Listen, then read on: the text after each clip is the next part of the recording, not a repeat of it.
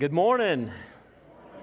We want to welcome you to East LJ Baptist Church this morning. We're so glad you're here. Good to see some different faces, some guests. Glad to have a whole row from Global Ministries this morning and others visiting with us. If you're visiting with us for the first time today, we're especially glad you're here. And we want you to know that we've been captivated by Christ. We have seen in the gospel the glory of God in the face of Jesus Christ. We've seen God's grace and mercy extended us freely through the life, death, and resurrection of His Son and our Savior, Jesus Christ, and He has captivated us. We pray that today you'll see His beauty and that you'll be captivated by Him as well.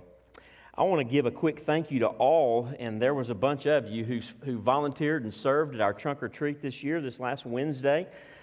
We had close to 250 folks come through from the community, and we'll be following up with those folks very soon to invite them to join us for worship and see how we might serve their families. But thank you all who served, whether you provided a trunk or cooked hot dogs or packed up unloaded candy and got that ready to go, whatever so much happened that night. Great time of fellowship together as we served our community, and so I want to thank you for your part in that. Let's stand together and take just a moment to find someone you don't know and introduce yourself.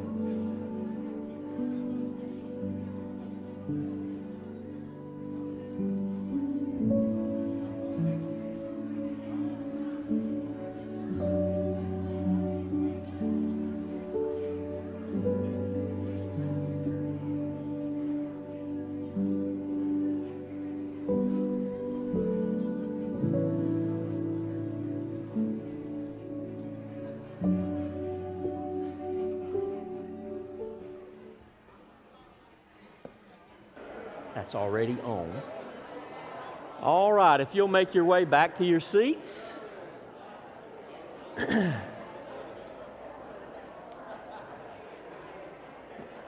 All right, if you'll make your way back to your seats, I appreciate that. You may be seated.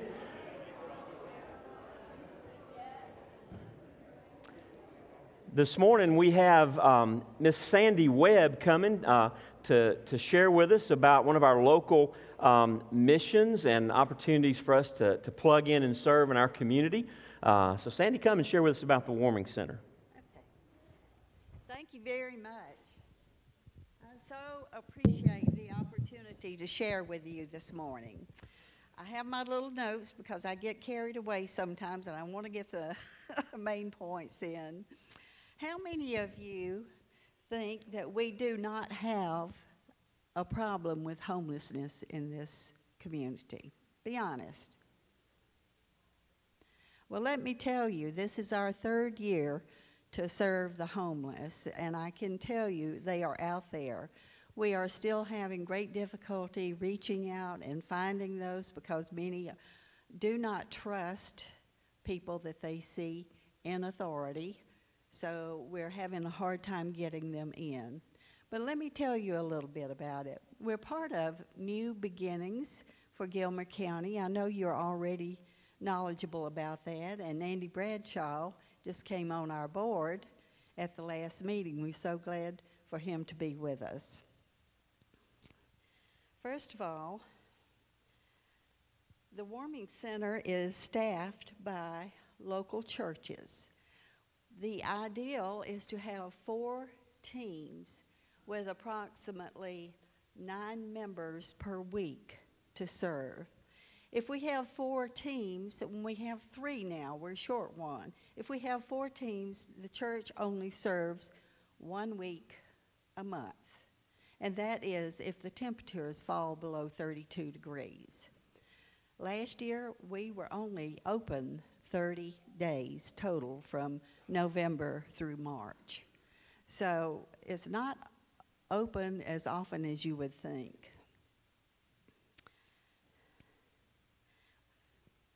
One of the purposes of my being here is to recruit volunteers to staff to make up that 4th team. We need 1 male and 1 female each night to stay at the center, and 1 person to coordinate the food. Now, we will offer training as needed to individuals or groups, and we'll even come and walk you through it for the first time that you serve. So someone or some people feel out of their comfort zone doing something like this, but I promise you, you will be so blessed if you serve. We have been blessed. We have gotten to know people. We have gotten to know the homeless. So often they seem to be invisible, but they're out there, and they like to be acknowledged as a person, because so often they are not.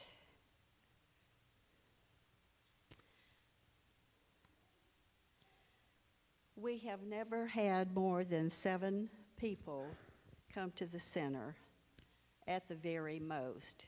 We have a couple serve for every 10 people in attendance there. We've never had that except for last winter. You remember last winter when we had the snow and the ice right after Christmas? Wow, that was a wonderful experience. All my volunteers rallied. We had 28 people from the community come in that were stranded, could not get back to their homes, could not get back to their rental properties. So for 3 days, 24 hours a day, we served them by giving them hot meals and a place to sleep at night. So that's what we're looking for. We're not just for the homeless. A lot of people in this community live in trailers, or they have insufficient resources to heat their dwellings. They're welcome too. Anyone is welcome to come to the center.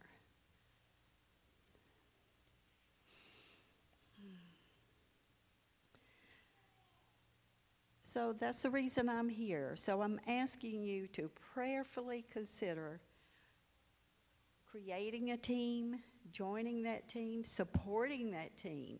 We need the whole church to support the team. You will not be sorry that you participated.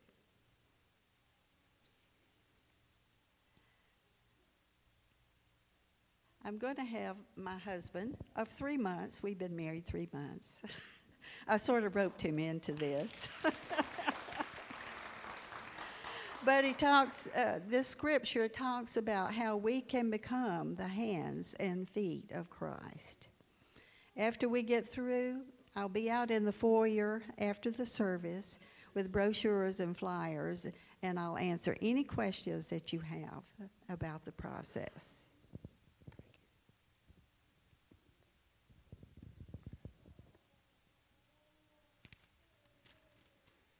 I'm reading Matthew 25, verses 31 through 40. When the Son of Man comes in his glory, and all the angels with him, then he will sit on his glorious throne. Before him will be gathered all the nations, and he will separate people one from another, as a shepherd separates the sheep from the goats. And he will place the sheep on his right, and the goats on his left. Then the king will say to those on his right, "Come, you who are blessed by my Father, inherit the kingdom prepared for you from the foundation of the world. For I was hungry, and you gave me food. I was thirsty, and you gave me drink. I was a stranger, and you welcomed me. I was naked, and you clothed me. I was sick, and you visited me. I was in prison, and you came to see me. Then the righteous will answer him, saying, Lord, when did we see you hungry and feed you, or thirsty and give you drink? And when did we see you a stranger and welcome you, or naked and clothe you? And when did we see you sick or in prison and visit you? And the king will answer, truly, I say to you, as you did it to one of the least of these, my brothers, you did it to me. Thank you. Amen. Amen. Thank you so much, Mr. Miss Webb, for being with us today. Thank you.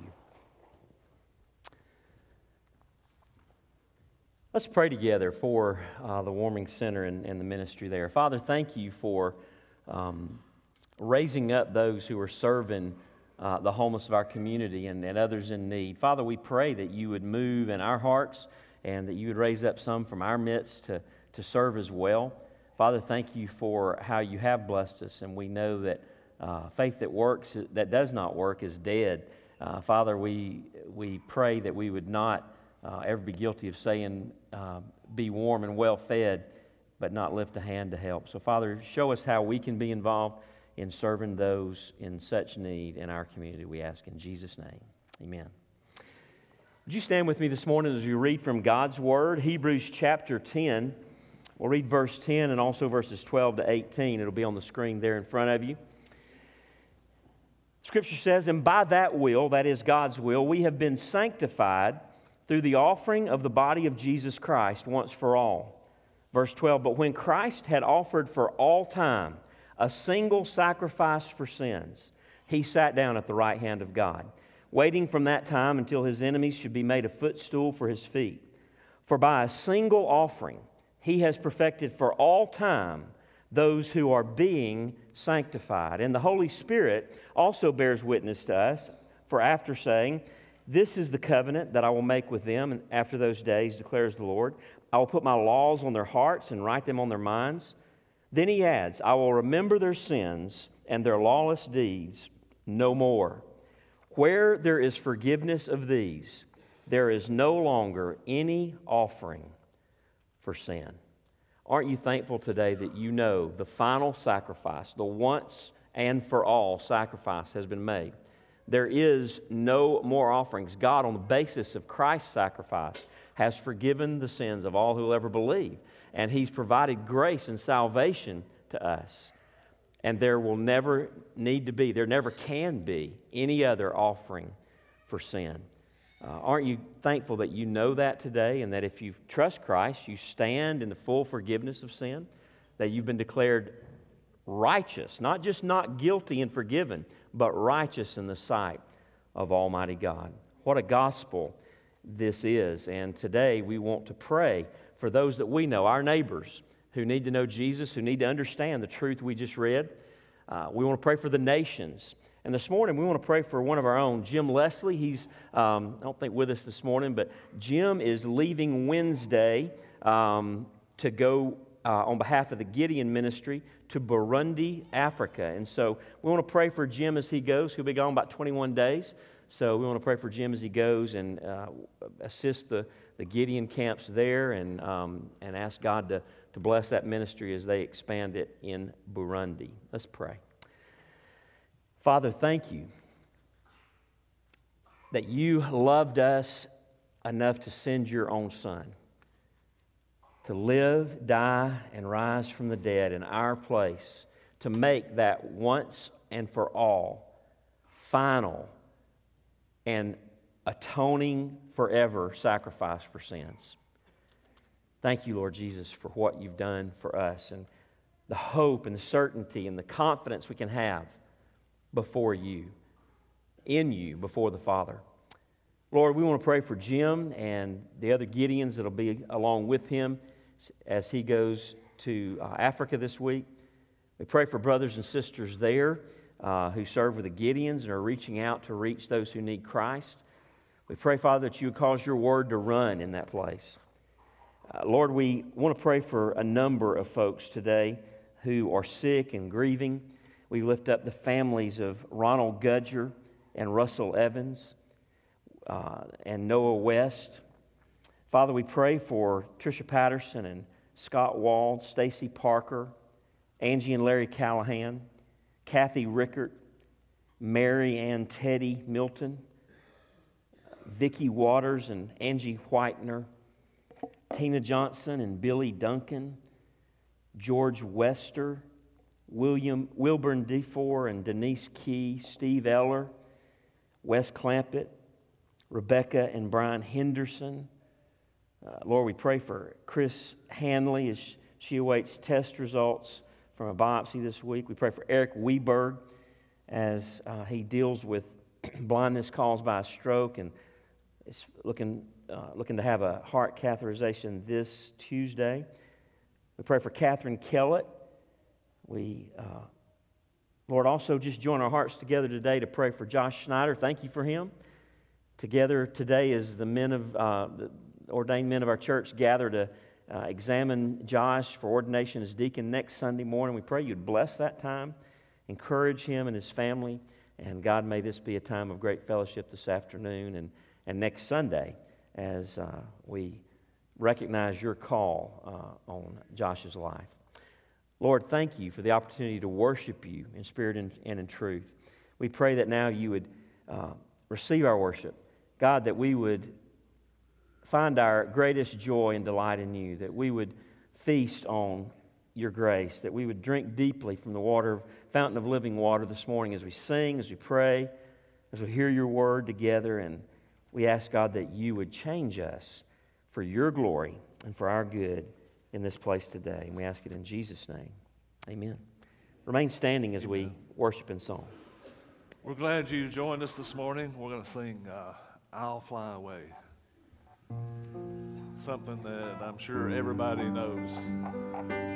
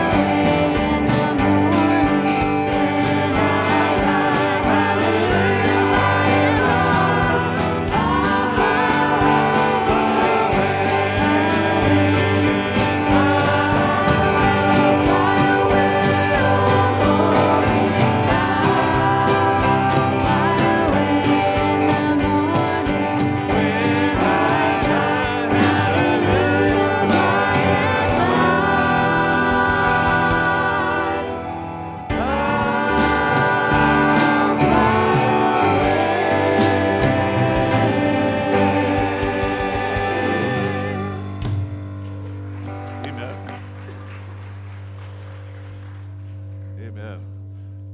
Let's join Jason as he leads us in Good, Good Father.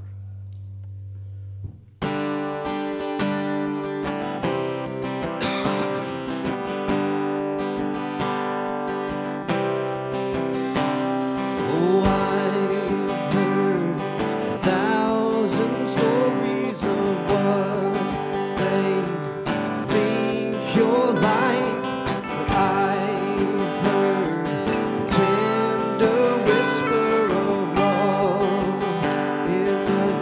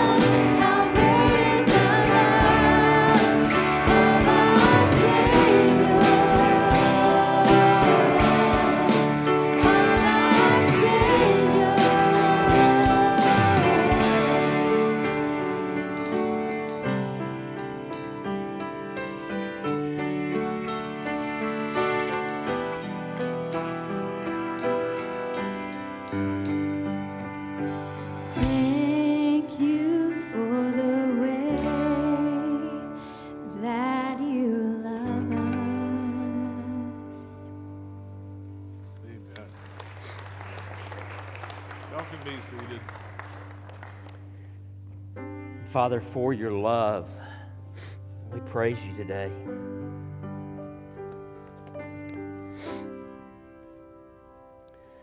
We read that verse at the beginning of the service, told us that by the Father's will, we have been made perfect forever through the sacrifice of the body of Christ once and for all. We didn't decide we wanted you, God. We didn't come knocking on heaven's door to make a deal while we were sinners and rebels and out enemies of God, hating your holiness. In love and mercy, in grace that we'll never be able to comprehend. For all of eternity, we'll never get our hearts around it. We'll just start. You sent your Son. You pursued a world of sinners. Thank you for the way that you've loved us.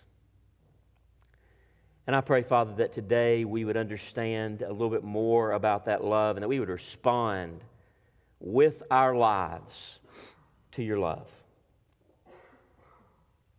That we would live in the privileges that are ours in Christ. That we would settle for no less than the life you purchased for us on the cross and empower us to by your Spirit. For Lord, you are worthy. And why would we settle for anything less? Thank you that we are the children of the living God. That our Father is King of kings and Lord of lords. And He is a good, good Father. And who we are is all wrapped up in who Jesus is. Be our teacher now, we pray. By your Spirit, change us through your word. We ask in Christ's name. Amen. Amen. I'm going to invite you to turn within your Bibles this morning to Hebrews Hebrews chapter 10. We'll be picking it up in verse 19 in just a few moments. In your pew Bibles there in front of you, if you don't have a copy along with you, there's one in the pew in front of you, page 1194. You can turn there. And we'll be dismissed to Children's Church. I think they already saw it on the screen and left, but Hebrews chapter 10.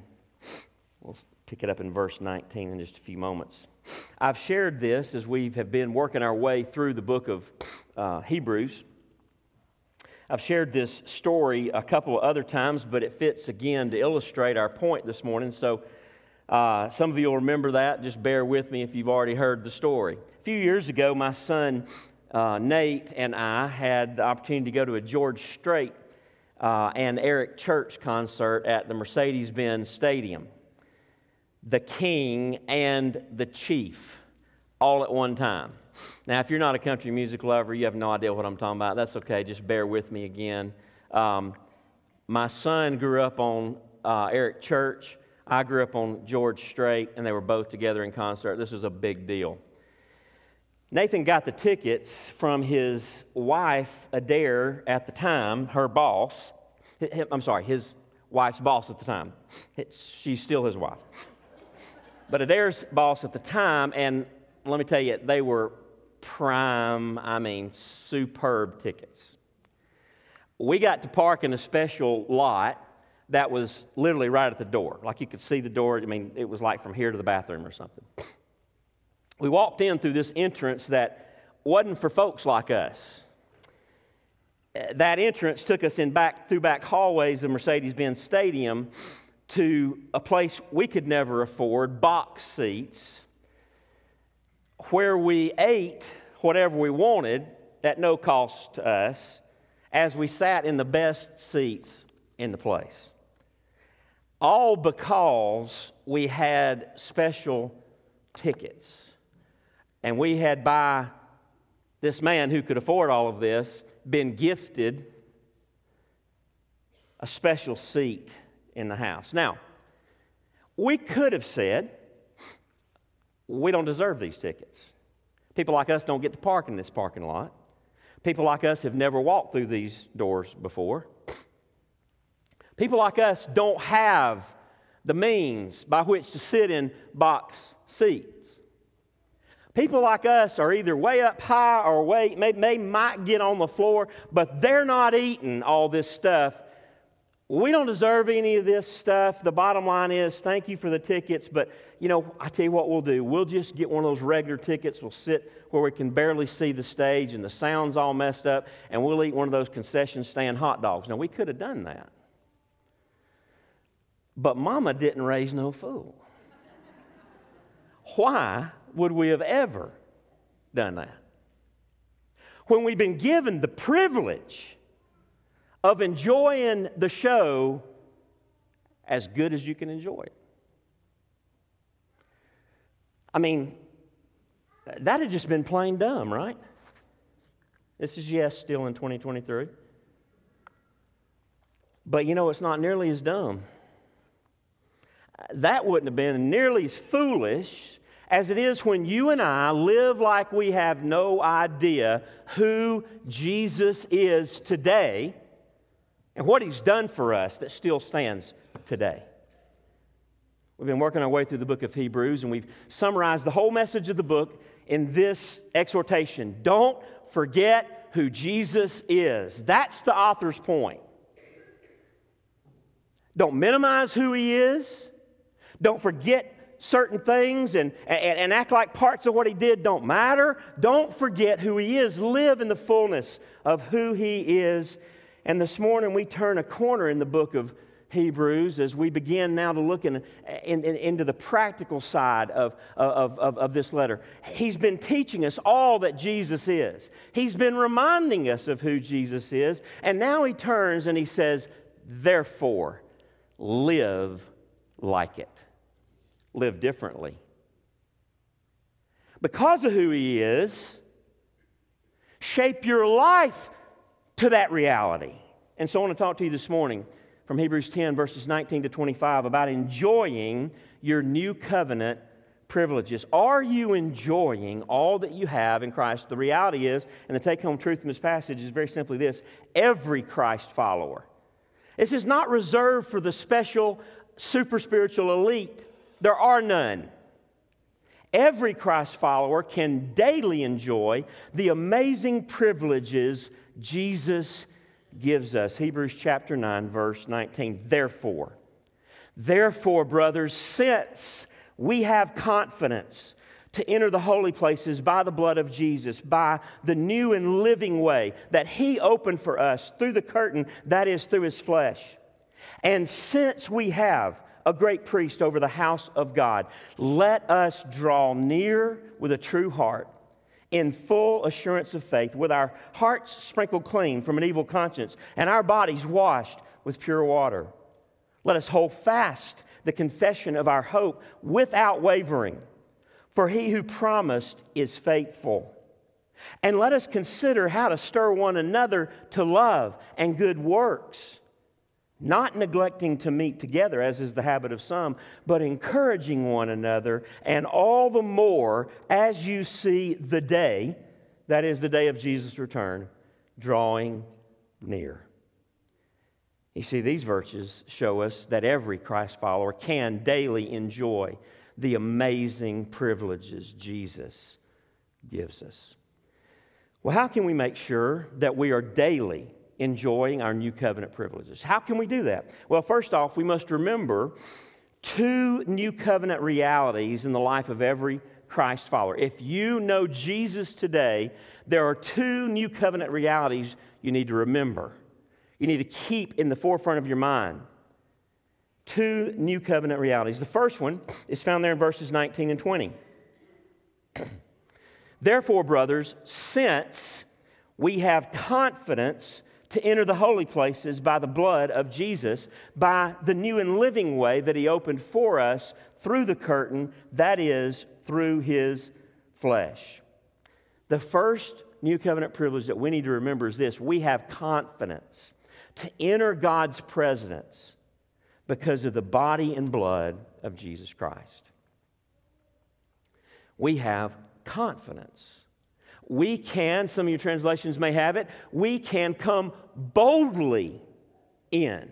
We can with boldness approach God's throne and go into the holy places by the blood of Jesus. We've been talking about this for a number of weeks. The reality is, Jesus fulfilled all of the shadows of the Old Covenant and the Levitical priesthood when He became for us the great high priest, the great. There's only ever been one great high priest, and it was Jesus. He did not have to go and make a sacrifice first for His own sins before He sacrificed for the sins of the people. He made one sacrifice because He was sinless. He did not sin, been tempted in all ways as we have been, but without sin. He was the perfect Lamb of God and the perfect, without sin high priest. And He came and offered Himself as the Lamb, the final, the only truly atoning Lamb of God who takes away the sins of the world. He entered the holiest of holies there in heaven. He didn't go into an earthly tent like those animal sacrifices, where those animal sacrifices were offered. He went into the very heavenly presence of God and there poured out His own blood on the mercy seat before the Father's throne and made atonement for our sins.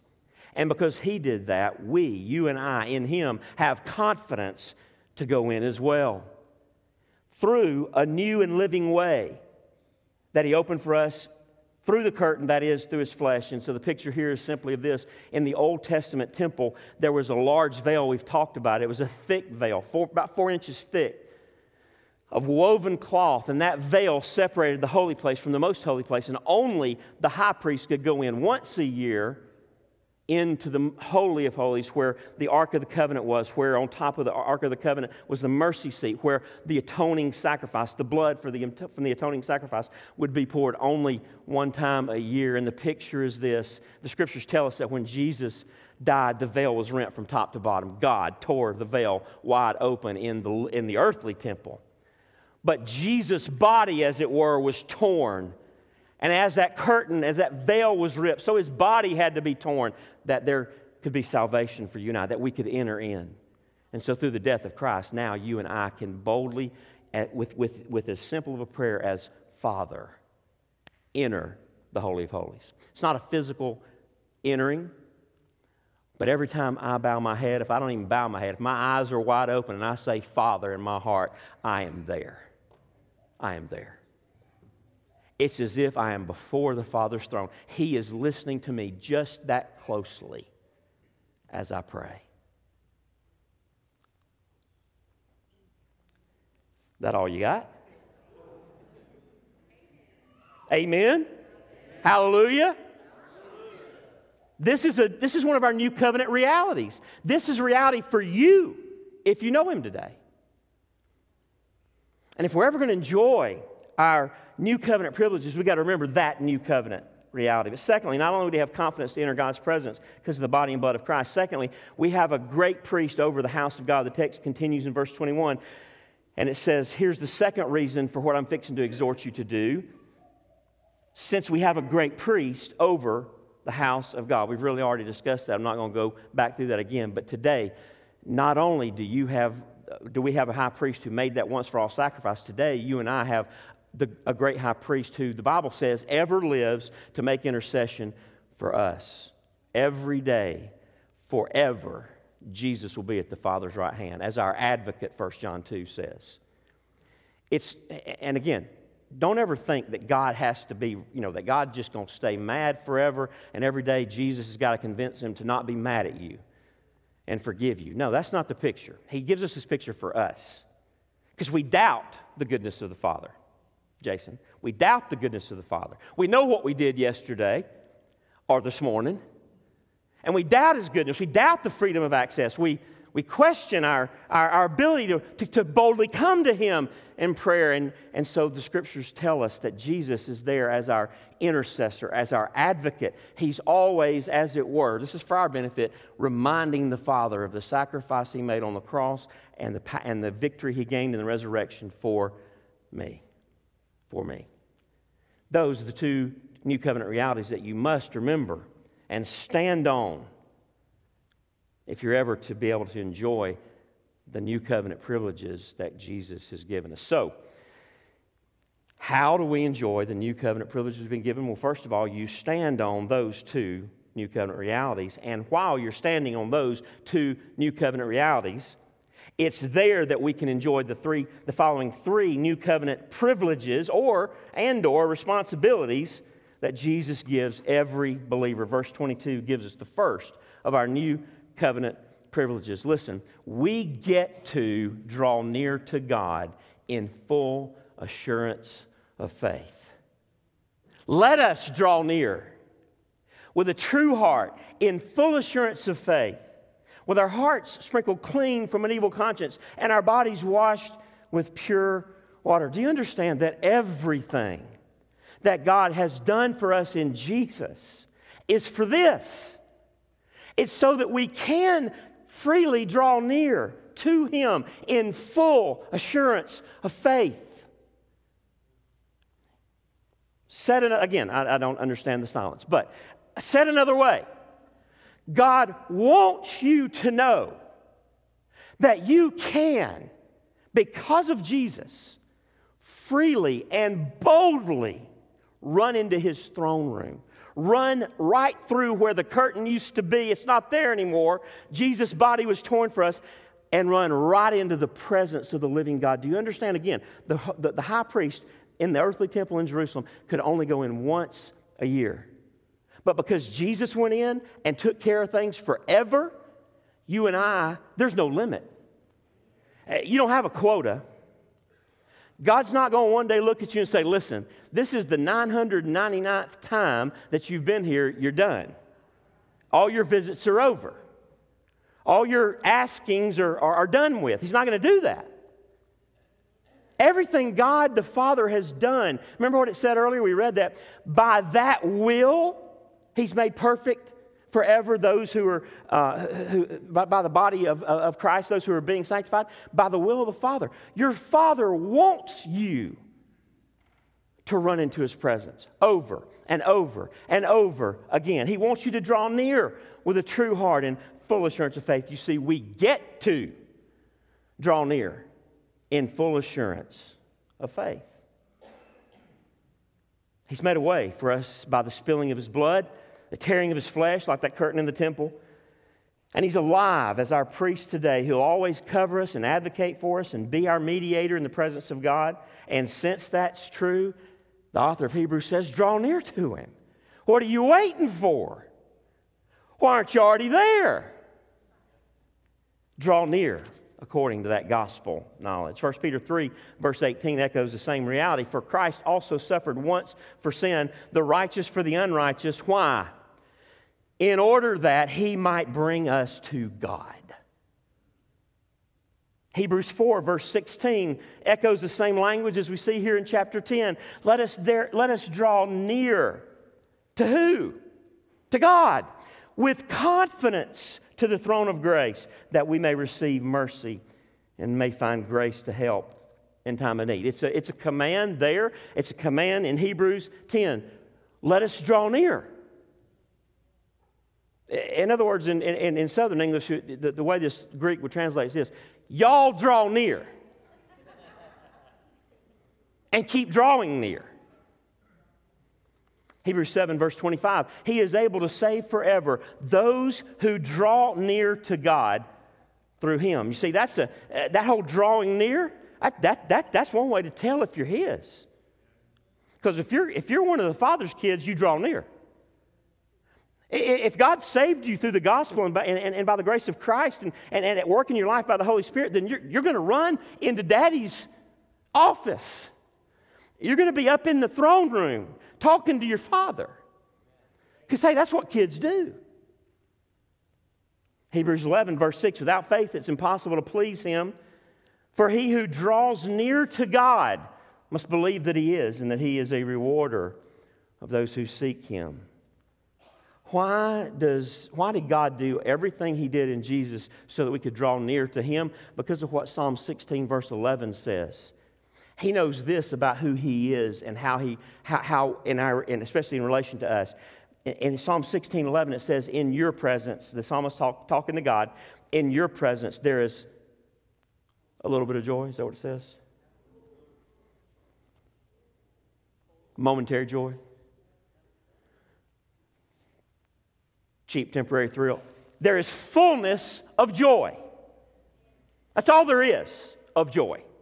It's all there. And at your right hand are pleasures for today, forevermore. The problem with earthly pleasures is what? Most of them lead us away from God, number one. But number two, they're temporary. Even the ones God created ones, they're temporary. They don't last. Let me just tell you something. When we see the face of Jesus, remember that day, we're going to talk about it in a minute, when the day actually comes and we're going to know pleasure and it will never end. Joy that never stops and only grows. But here's the deal. We can be drawing near to God now and experiencing more and more of that now in this life. We've been given that privilege. We've been given that privilege. Writing a letter during an illness that he was experiencing in 1674, the Puritan John Owen said to a friend, Christ is our best friend, and ere long will be our only friend. I pray God with all my heart that I may be weary of everything else but converse and communion with Him. Does that sound weird to you? I mean, I know the language sounds weird, but does that sound weird to you? Does it sound weird to you to say that Jesus is your best friend? Does it sound weird to you to say that you want to grow weary of everything else in this world but talking to and communing with Him? Does that sound weird to you? If it sounds weird to you, let me just tell you, you need to examine yourself to see whether you be in the faith according to 2 Peter chapter 1. Because the Spirit of God does that in your heart. And as 1 Peter 1 says, though we haven't seen Him, we what? We love Him. And though we have never seen Him, we rejoice with a joy that's inexpressible. How does that happen? Because He lives in me. His Spirit lives in me. And He works in me, Paul says, both to will and to do of His good pleasure. You see, by meditating on the truths of the gospel, remembering those two new covenant realities we talked about, by meditating on those truths and through prayer, here's the question: are you regularly and in an increasing fashion drawing near to God in full assurance of faith? Are you? That's our first new covenant privilege. We get to draw near to God in full assurance of faith. Because Jesus said, "It is finished." Because He indeed paid it all. Because His resurrection proves His victory over death and hell, sin and the grave. We can come with full assurance of faith. We don't have to question it, ever. Secondly, our second new covenant privilege, we get to hold fast our hope without wavering. How often does your hope waver? Just be honest. Does your hope ever waver? Mine does. You know why mine does? Because I take my eyes off of Him. I take my eyes off the two new covenant realities we've already looked at, and I start looking at this world. I start looking at me. I start looking at people. I start looking at circumstances, and my hope wavers. If I would focus on those two new covenant realities that we talked about a minute ago, if I would focus on the reality and remember what the blood of Jesus has done for me, it's given me bold access into the Father's throne. His body has been broken that I can go in to the holy place. I have a great high priest over the house of God. Then my faith, my hope wouldn't waver. We get to hold fast our hope without wavering. Let us hold fast the confession, verse 23, of our hope without wavering. Listen, for He who promised is faithful. Are you absolutely 100% faithful to God? Never are you. And never will you be this side of glory. Amen? But the one who promised you all the stuff we've already talked about, He is faithful. In fact, Paul said He can't not be faithful. He can't disown Himself. He can't cease to be who He is, and He is faithful because God cannot lie. And so if God's told us all these gospel realities, these new covenant truths, this stuff about the blood of Jesus making the way wide open always for me to approach the Father boldly, then it's real. And I never have to question it. And we get to hold fast our hope without wavering because He is faithful. Colossians 1, verse 27 talks a little bit about our hope. It says, to them, that is to the apostles, God chose to make known how great among the Gentiles are the riches of the glory of this mystery. What is the mystery? It's the mystery of the gospel, which is Christ in you, the hope of glory. When we trust Jesus and He comes to live in us by His Spirit, we have forever the hope of glory. And it's not a wish for hope, it's a certain hope. The reality that one day we will see Him face to face in all of His glory. 1 Peter 1, verses 3 through 5.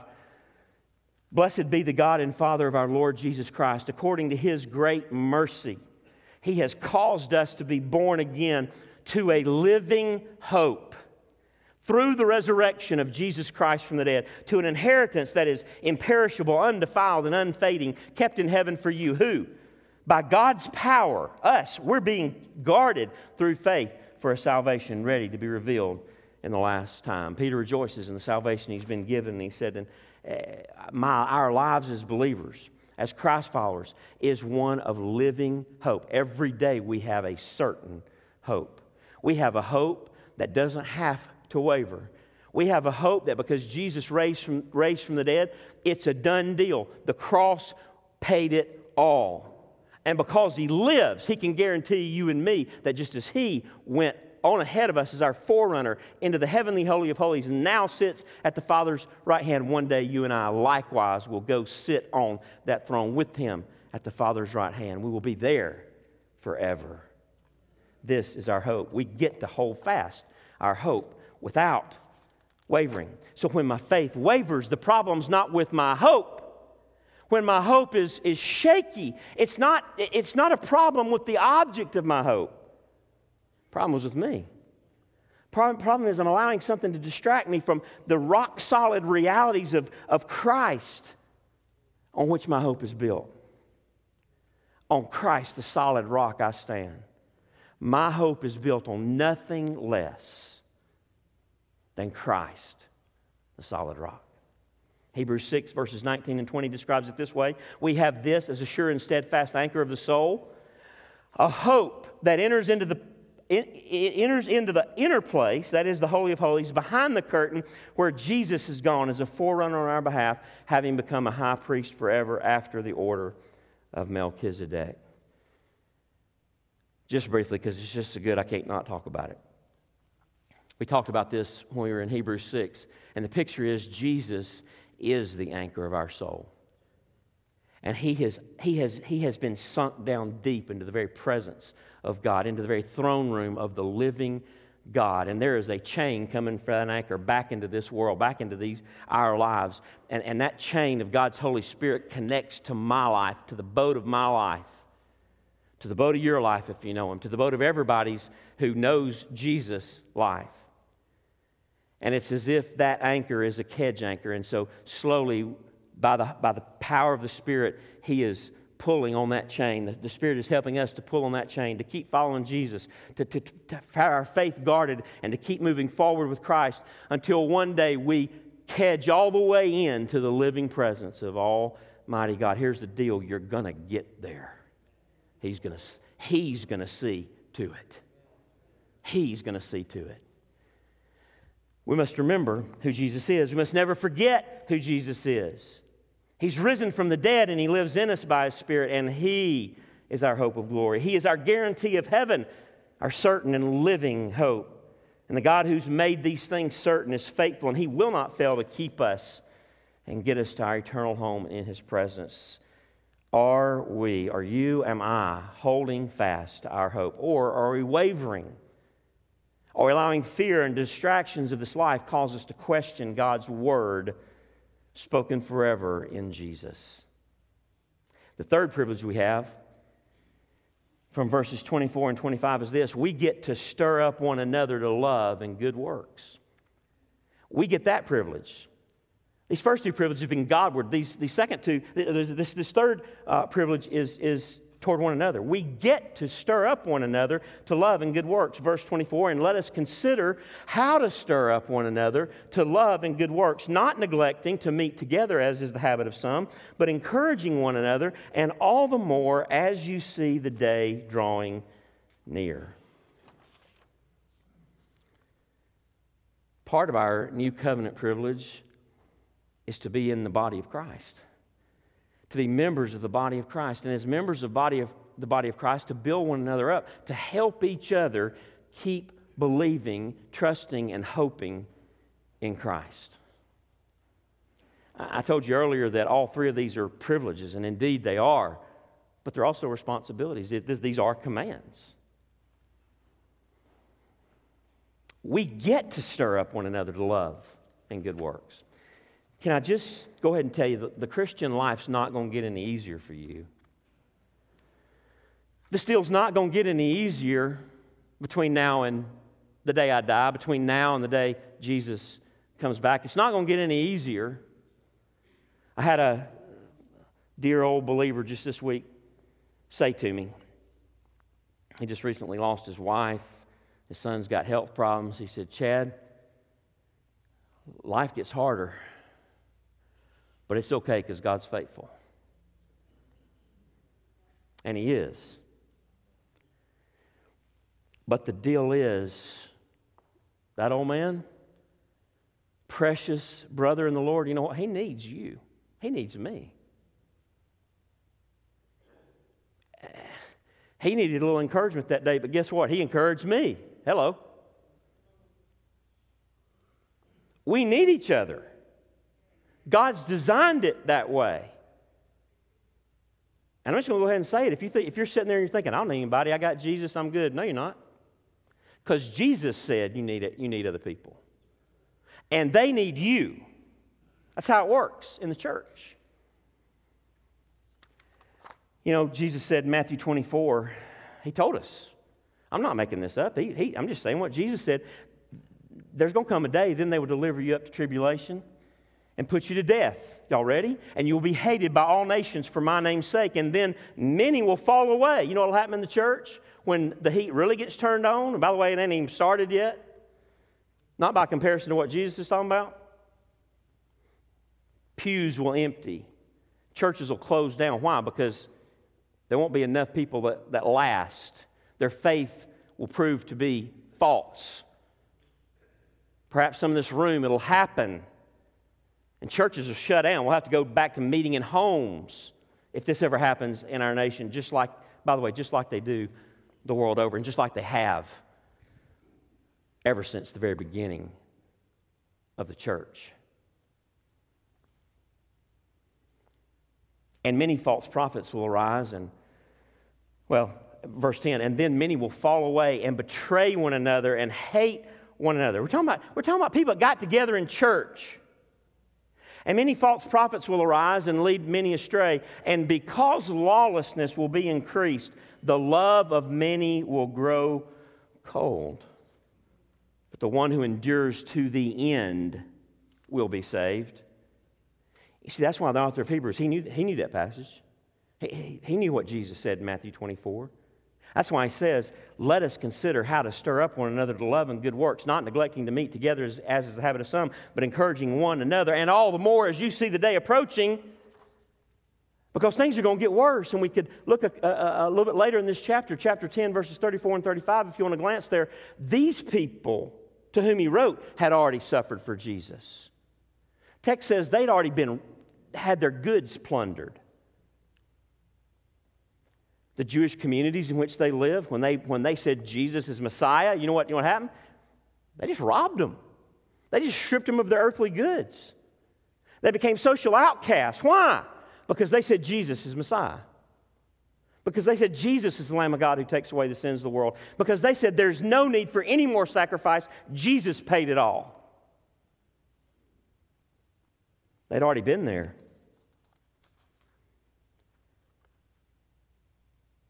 What the author of Hebrews is telling us is that God's ordained that we are intentional to meet together for the purpose of encouraging one another with gospel truth in order to help each other not let our love for God grow cold and to stir one another up to love for God, love for each other, and to good works. Love's the premier fruit of the Holy Spirit, Galatians 5 says. Love for God is the first and great commandment, and love for one another is the second commandment, Matthew 22 says. Love fulfills the whole law, according to Romans 13. Love is the greatest of faith, hope, and love. And so the question is, do I focus on stirring up others to love and good works when we meet together? Now here's the deal. We can do that in this room. Un poco. Just a little bit. Right? There's only so much we can do in that 3-minute greeting time we got, right? So what that means is we got to be intentional about other times. That's why you hear me talk about Sunday school. And I say it all the time from the pulpit. I'll say it again today. If you got to pick, if your life is so busy, you got to pick between Sunday school and worship service, go to Sunday school. Why? Because it's there that this kind of stuff can happen.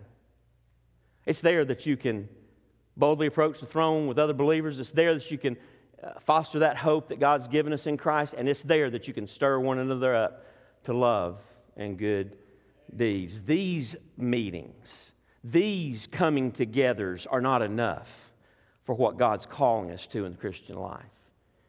That's why you need Sunday school or something like it. You need a Bible study. We got women's Bible studies. We got Wednesday night adult Bible studies. Maybe you want to take it a step more personal in a discipleship group, men with men, groups of 3 or 4 people meeting and holding each other, not just meeting together around the Word, that's what they do, but holding each other accountable, asking each other questions about your obedience to the Word of God, not in a legalistic way, in an encouraging way, helping each other do what we're talking about right here. Do you have that in your life? You see, this is our great privilege and responsibility in one another's life. John Piper says, not to seek to be part of such a praying, ministering, smaller fellowship. It's sort of like saying to God, I know you often give these amazing blessings to your people through the ministry of other people, but thank you, I'm doing just fine on my own, and I'll get along without those blessings that you want to give me.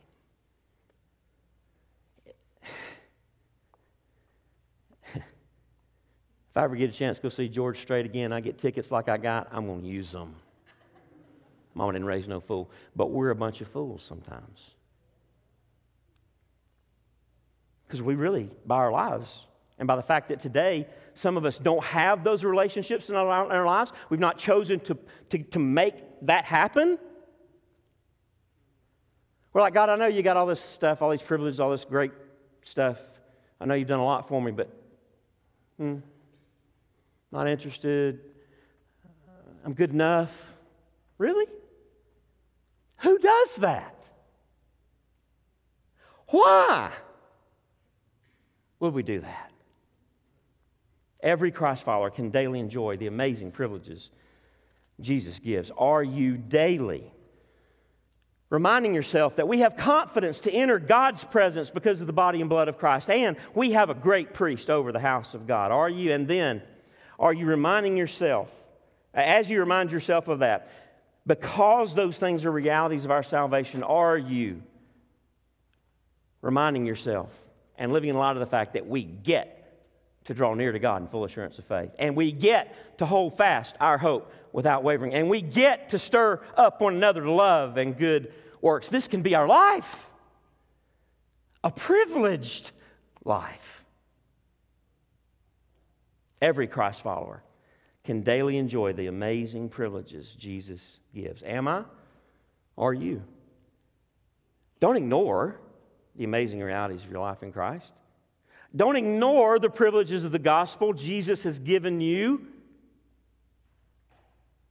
Don't decide to stay home on that Friday night when George Strait is at the Benz and you've got the best seats in the house waiting on you to cut the grass. Don't settle for less than this privileged life of close communion with God and fellowship of love with other believers that's motivated by a certain hope of glory in the risen Jesus.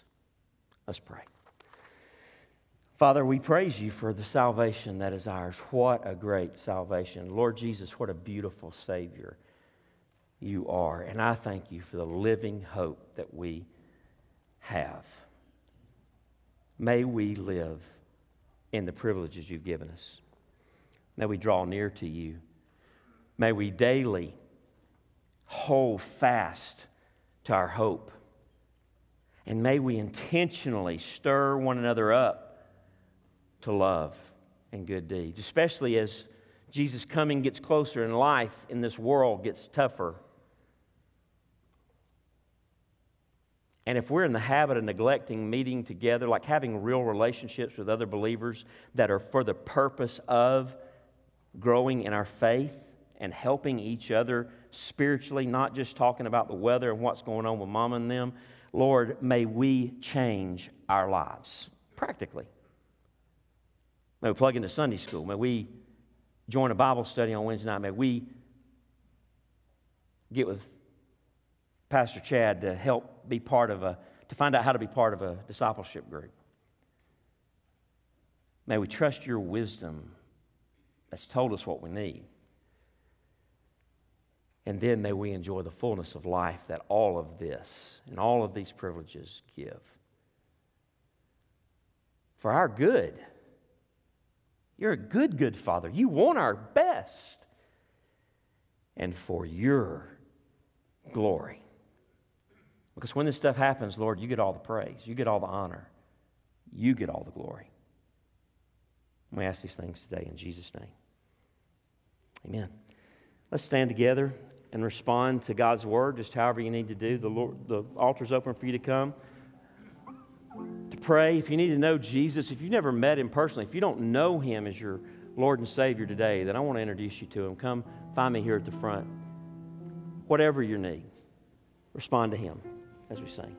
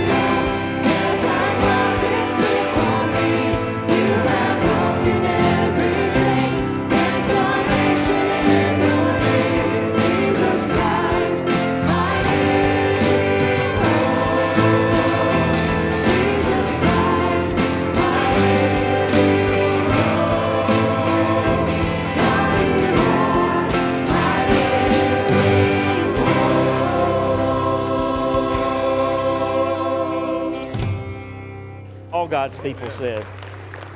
Amen and amen. You may be seated for just a moment.